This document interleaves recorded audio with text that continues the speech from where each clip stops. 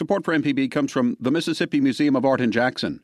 What Became of Dr. Smith by artist Noah Satterstrom is on view now through September 22, 2024. Learn more at msmuseumart.org. I'm your host, Melody Moody Thordis, Arts-Based Community Development Director with the Mississippi Arts Commission. And today I'm speaking with Ann Madden, artist and co-owner of Smith & Lens Gallery in Bay St. Louis. Ann, thanks so much for joining us. Thank you so much for having me. Well, we're so excited to have you, and I just want to start at the beginning. So why don't you paint a picture for me growing up? Well, I grew up in New Orleans. And my grandmother was from Pass Christian and had a house in Pass Christian. So I spent pretty much every single summer and weekends between Easter and Labor Day in the Pass. I mean, really, my parents would load up the station wagon with the cars and all the stuff, pick us up from school, and we would drive to the Pass. Wow. And not come back until the day before school started. Wow, that's so interesting. Mm-hmm. I would think so many people, I'm not from Mississippi, but I would think so many people from Mississippi might go to New Orleans, might do the opposite, might go to New Orleans, for the weekend or long weekend. Well, and come back. So. I mean, I grew up in New Orleans, so it was our change of scenery, and my dad would stay in town and work Monday through Friday and then come over on the weekends. Okay. And it was pretty great. I mean, we would stay in the back house at my grandmother's and we were wild. It felt like, I mean, I didn't really realize we were until now, seeing the way I raised my children. It's different, uh-huh. But I liked it. I didn't appreciate it the way I appreciate it now. Sure. Like I'm looking at it through a very different lens. And I really never thought that I would be back living in the South, let alone a small town in Mississippi. And I can't believe how much I love it. I mean, I say the same things all the time, like Bay St. Louis is the best place. I'm sorry. I know you probably love your town, but my town's better. Wow. So what is it about Bay St. Louis? We'll get back to growing up, but what is it about Bay St. Louis that really draws you to it and makes you love it in this way? Well, the people, the vibe, I think the wide openness of living on the water, which obviously the whole coast has that, but there is something about that where I feel sort of stuffed into a place if I don't have that now, but I feel like, I mean, I know it's cliche, but I feel like I found my tribe in Bay St. Louis. I've loved, before Bay St. Louis, my husband and I lived in DC. I love DC. I love my friends from there, but it's so big and there's so much happening that I think that I wouldn't have the gumption to take the risks maybe or to start anything the way that I do in Bay St. Louis. I mean, what I'm hearing you say is freedom. Like the water allows you some freedom, the community allows you some freedom. Sure. And I feel really encouraged and supported. So I am so grateful for that, for sure. So you said your parents or your dad was working in New Orleans. What'd your parents do? My dad is an insurance agent and set up pensions for people, and my mom was a teacher. And my grandmother was one of three, and they were all very artistic. But my dad was the only child from that entire generation. So I mean, I remember on the weekends in the summers that we would come to Pass Christian, we would do kind of some arty things with my grandmother. And it's so funny because, I have sort of dormant memories that kind of come to the surface when I stumble upon them. Like the old depot in Gulfport, mm-hmm. There's a mosaic there. And I had completely forgotten about it. But a client of mine, Tanya Tancredi, opened a salon over there, and then I parked there to go deliver some graphic stuff to her, something, I don't know. And I saw the mosaic and found the seahorse that I did with my grandmother when I was 8. Wow. Stuff like that. Just, I don't know, that's super special, but I guess I didn't really care at the time. But when it all came back and I was with my kids, it was like, oh my gosh, this is full circle stuff, Yeah. So what other kind of arts, did you do as a child? Well, we would go, my grandmother would take us to the museum. My mom was very in love with Ocean Springs and Shearwater, and so we would spend a lot of time here. I mean, I really remember sitting in that back room at Shearwater watching the silkworms do their thing while my mom dug through the pottery and the prints. And then getting to go into the little house with the painted, everything, and seeing the potters at work. And sometimes I'm like, man, was that even real or was that a dream? I'm in my mid-40s now. It's been a long, long time, but I have really fond memories of Shearwater growing up. But I remember always hearing about McCarty, but we never went because it was, 5 hours away. Right. So I took my girls there like 3 or 4 summers ago, and we went. We had, we were in awe over the showroom. We got our little treasures, and we were getting ready to walk out when the lady said, "Don't forget the gardens." Like, we almost missed the whole, Wow. Yeah. all of that. We spent another hour and a half there. Like, these Smithsonian recognized gardens, we really almost just completely missed them. Wow. So that was really cool. And that's a nice connection to Yeah. Shearwater and the history there. That's interesting. Now I know, spent some time traveling. Paris? I studied abroad when I was in school. So walk me through that journey. So you're here. So you're living in New Orleans. You're coming up to Pass Christian. You're experiencing this. So then you're kind of coming into your own as an artist as well. Well, I don't know. I knew that I loved art. I knew I wanted to work in art. I decided to go to the University of Arizona for art history. And I remember my dad saying, like, well, that and $1 will get you downtown on the streetcar, then what? And I was like, well, I don't know. Like, I really just thought I can go, like, work in a museum or whatever. And but the art history thing, I think, was the fear of actually, like, being on the hook to be an artist. And because I knew that I wanted to create things, but I hadn't found the thing that I could create yet.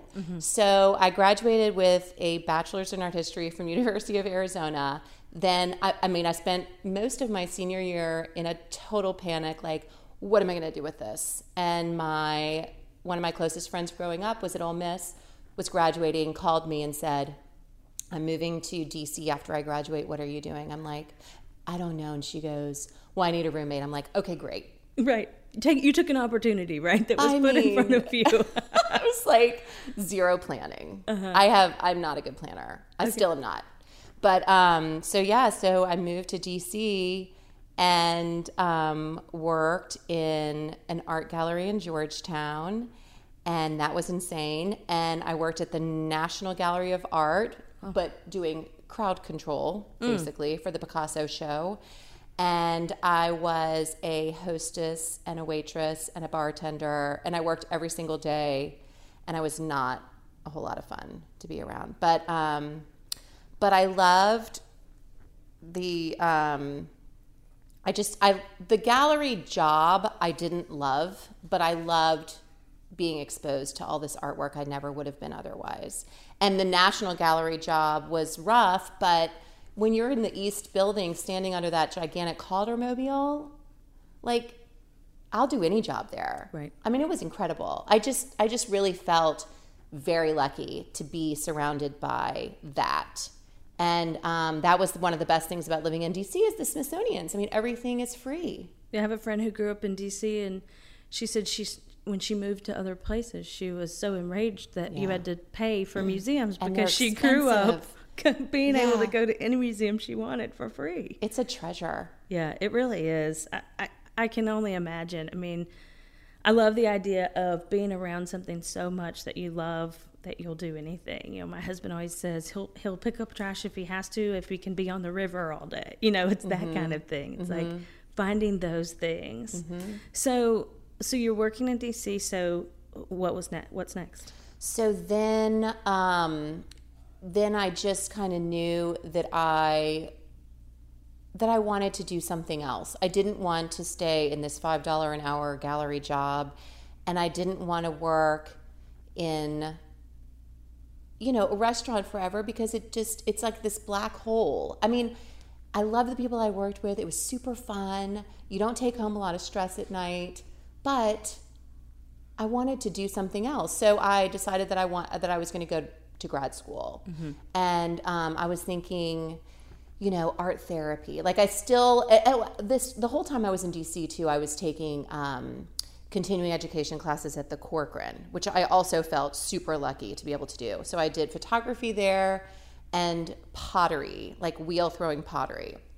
And I hate throwing pots. Like I don't even like hand building. It's not for me. I tried really hard. At the time I smoked and I would get so frustrated because I couldn't center anything on the wheel that my instructor would be like, you need to go smoke a cigarette. I mean, I think like over a whole semester I made 2 things. It's pathetic. But the photography I loved, So I had taken a couple of photography classes at University of Arizona also. So I always sort of had that in the background. And then I decided that I needed to go to grad school, and I really had always wanted to move to New York. It's funny because I have this idea for a series in my head that has only been all talk for like a year. But I was like, I want to do a photo series of people of what your childhood self thought your adult self would be like. So wow. I have a very vivid memory still of like a still of me living in Manhattan, wearing all black, very severe haircut, gallery owner, no husband, no children, but a Great Dane.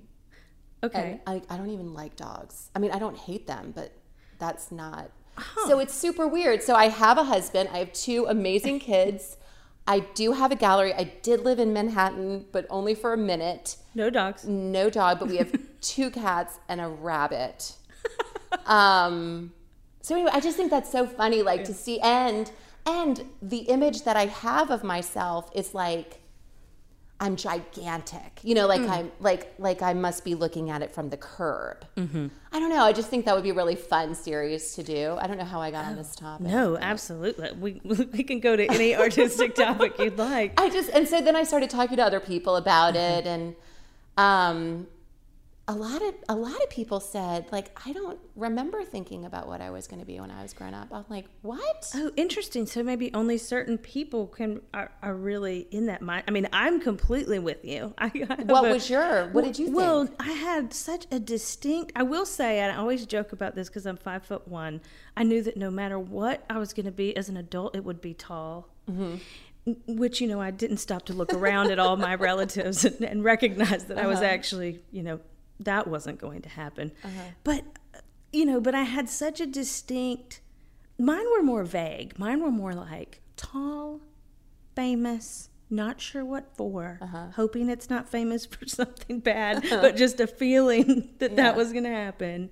And an artist, but I didn't know what kind, because at the time I was theater and art and everything. I mean, I thought, I'll be honest with you, probably if I had to really say, maybe stand-up comedian. I mean, something that seemed so unreachable. Like, I grew up in East Tennessee. That's not, the land of stand-up comedy or anything like that.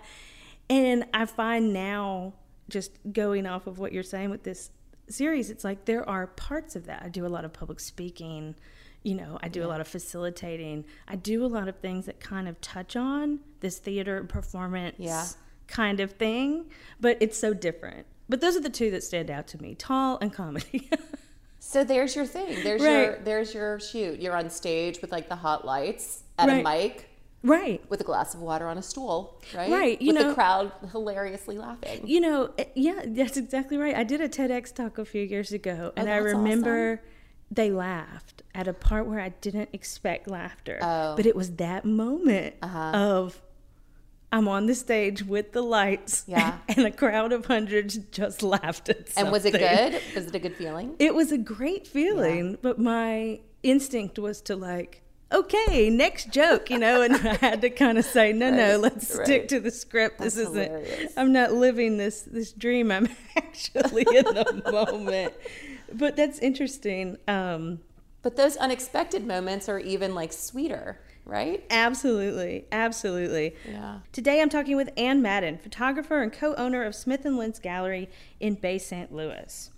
So, Ann, before the break, we were talking about your travels, your time in D.C., and I know you spent some time in Paris. So what kind of led to that? So I had the opportunity to study abroad in Paris, and it was pretty amazing. I mean, I got to see a lot of what I had only ever seen in textbooks in real life. I spent a lot of time at the Musée d'Orsay and a little bit of time at the Louvre.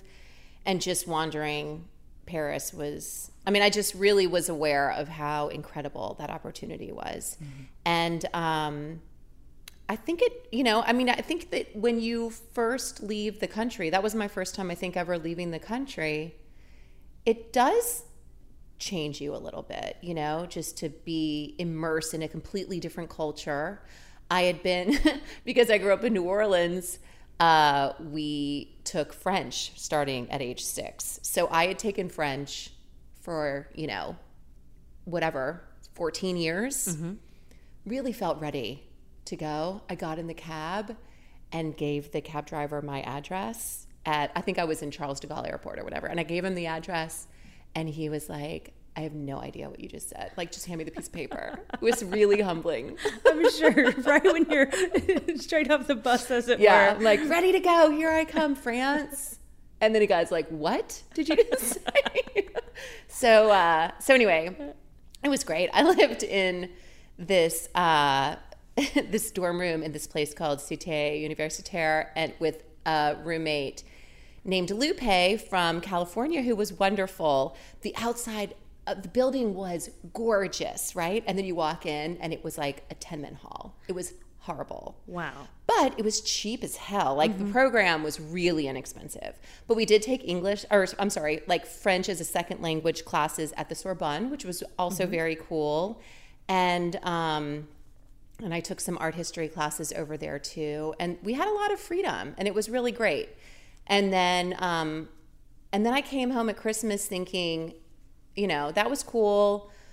I'm going to go back to Tucson. And then the opportunity came up for me to go to Aix-en-Provence for the next semester, which I did, which was, as much as I loved Paris, Aix was just magical. I mean, it was And tell me more better. about that. What is it? So Aix-en-Provence is in the south of France. And I lived with an older couple, and they were just on the outskirts of town, and they also rented to these 2 French nursing students. So it was just, I was completely surrounded by Frenchies. I mean, in Paris, I had a boyfriend who was French, but he wanted to learn English. So I really spoke a lot of English with him when I should have just been speaking French and getting my French really great. But instead, I failed on that. So, but in Aix, I would spend time outside, like on the smoking porch with my sort of roommate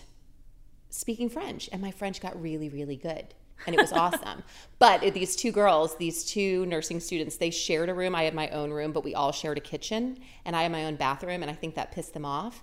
And they only would talk to me if one of the other ones was out of town. So I was like, whatever. I love the whole French experience that you're learning French while you're smoking cigarettes. Yeah, it felt very, very, apropos. Yeah. But it really was sort of, you feel like you're back in time almost, and I was lucky enough so my major was art history, my minor was French. I had covered the French part. So I was taking painting classes in the countryside, like painting the same landscape that Cézanne was painting.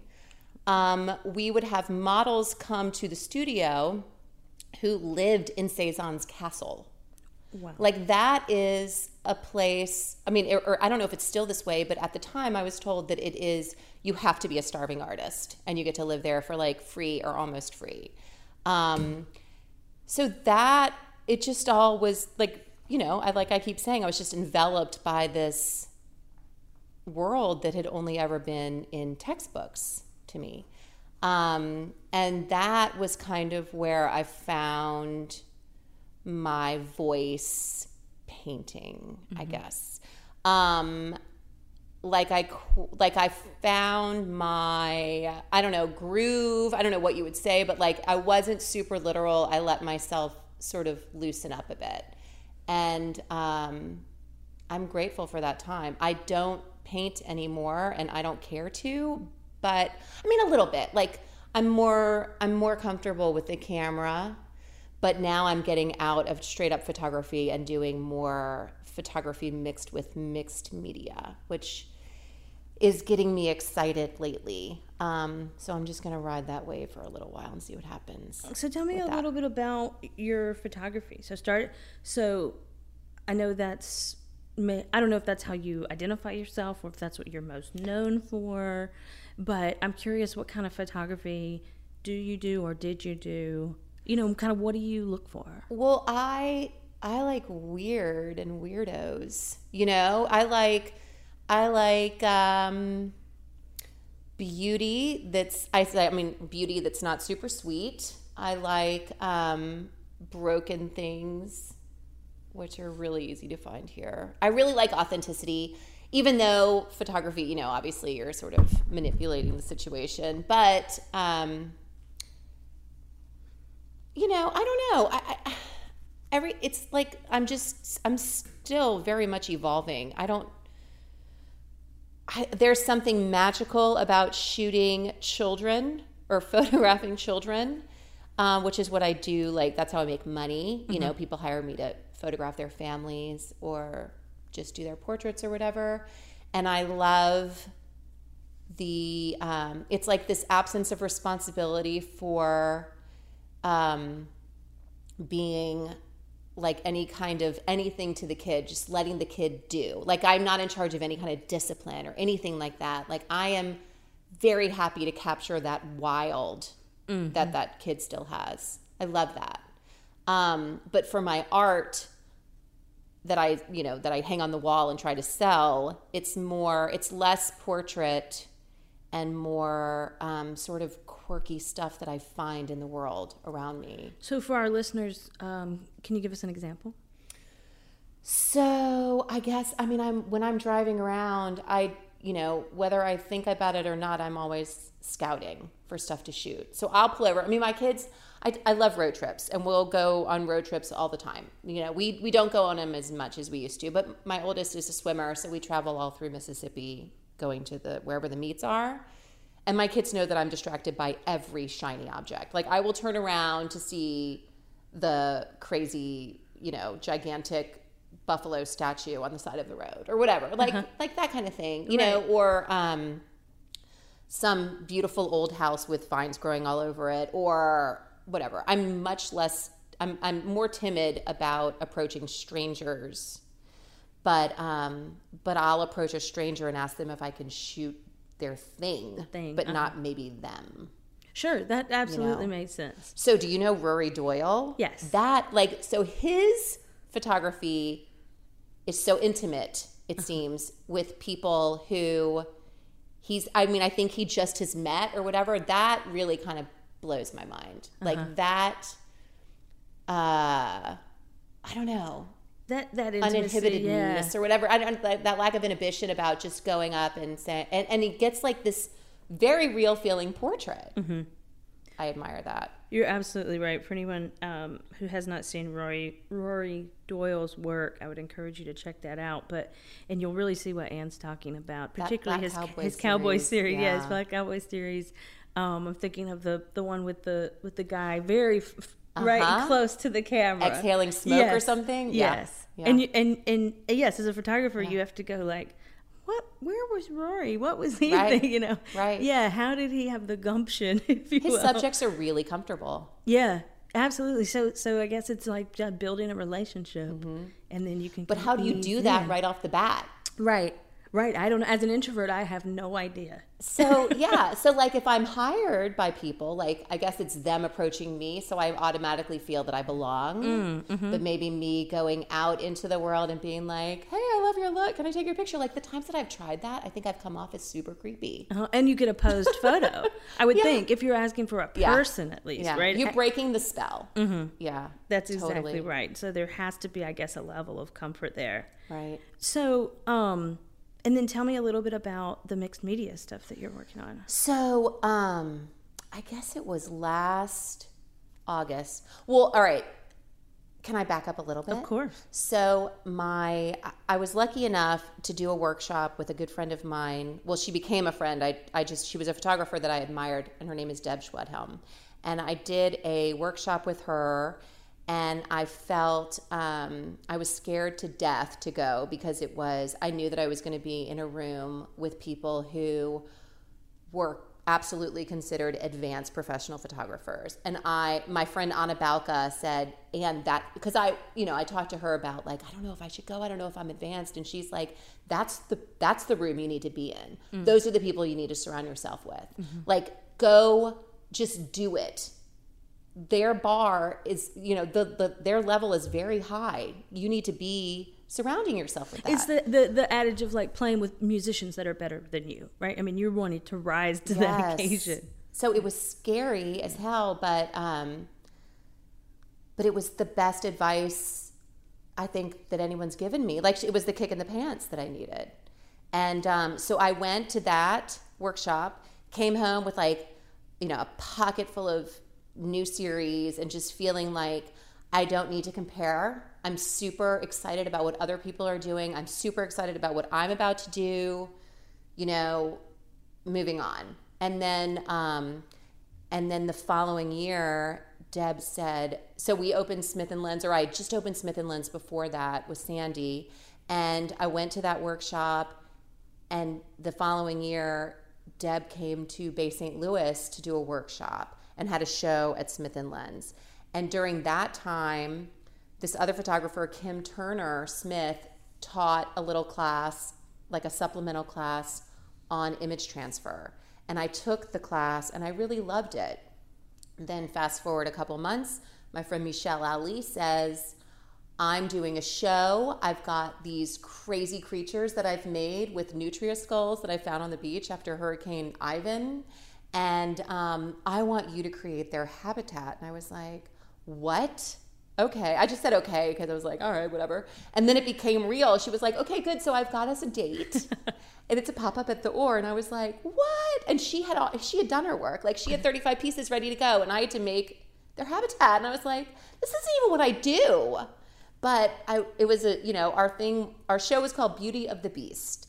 And it was the story of the aftermath of a storm. So I was like, okay, well, I'm going to try this transfer on my own and see if I can't make that work. So I am eternally grateful to Michelle for kicking me out of my box, and Kim for teaching me transfer, and Deb for, like, even putting up with me. And so I was doing the transfer thing. Then Jesse, Zener, and Kate from the Greenhouse on Porter here in Ocean Springs asked me to do a show there, and at some point between the Beauty of the Beast and that Greenhouse show, I started putting stuff on my image transfers. So I kind of saved all that for the Greenhouse show. And it was pretty much all, like, landscape, seascape, architecture with vibrant colored confetti or paper cutouts or whatever on top of it, some gold leaf, anything. I don't know. It's like, and I don't even know why I did it. It was just like everything felt like it was at a party, kind of. Yeah. Which I like fun, I don't know.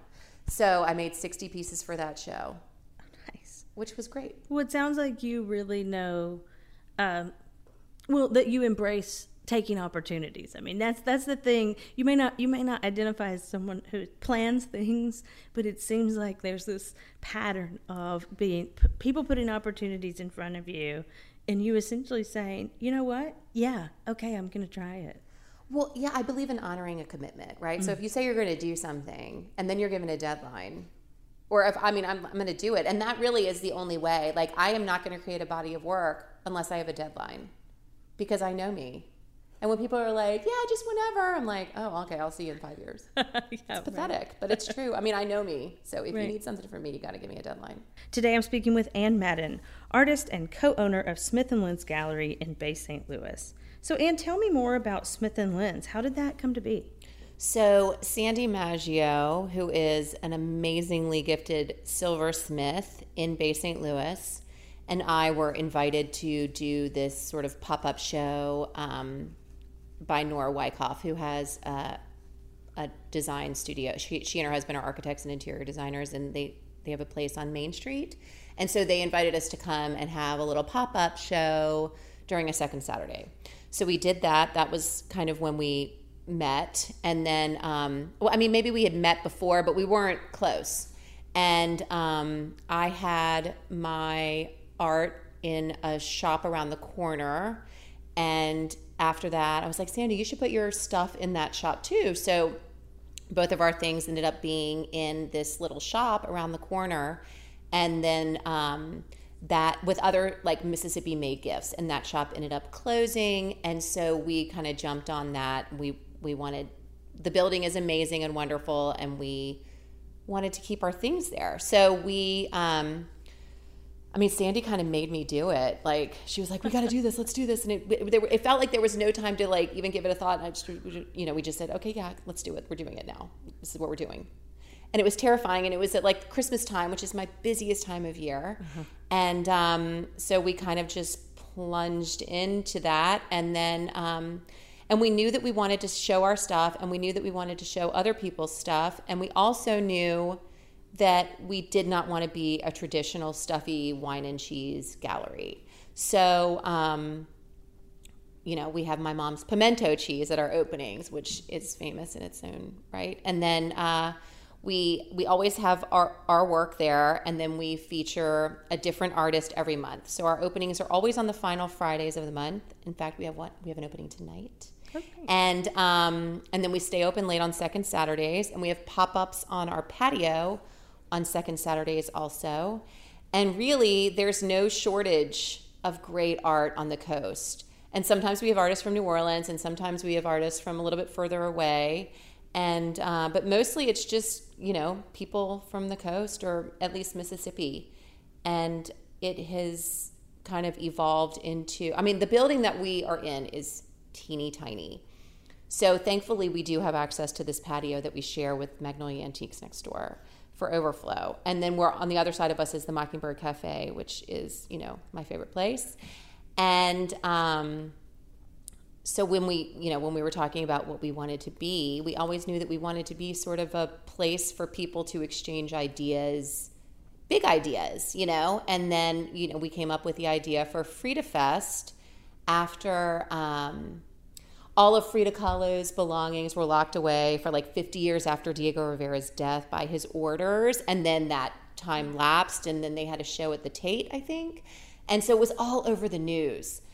And, we just thought, God, this would be such a fun way to like celebrate Frida Kahlo, like just make a themed second Saturday. In July, it's kind of a rough time for selling art in Mississippi. It's so hot, yeah. But July, like Frida Kahlo's birthday is in July. And so the first year that we did it, some people played along, and some people were like, of the other merchants in Old Town were like, what? And that was when we realized, like, not everybody knows who Frida Kahlo is. Uh-huh.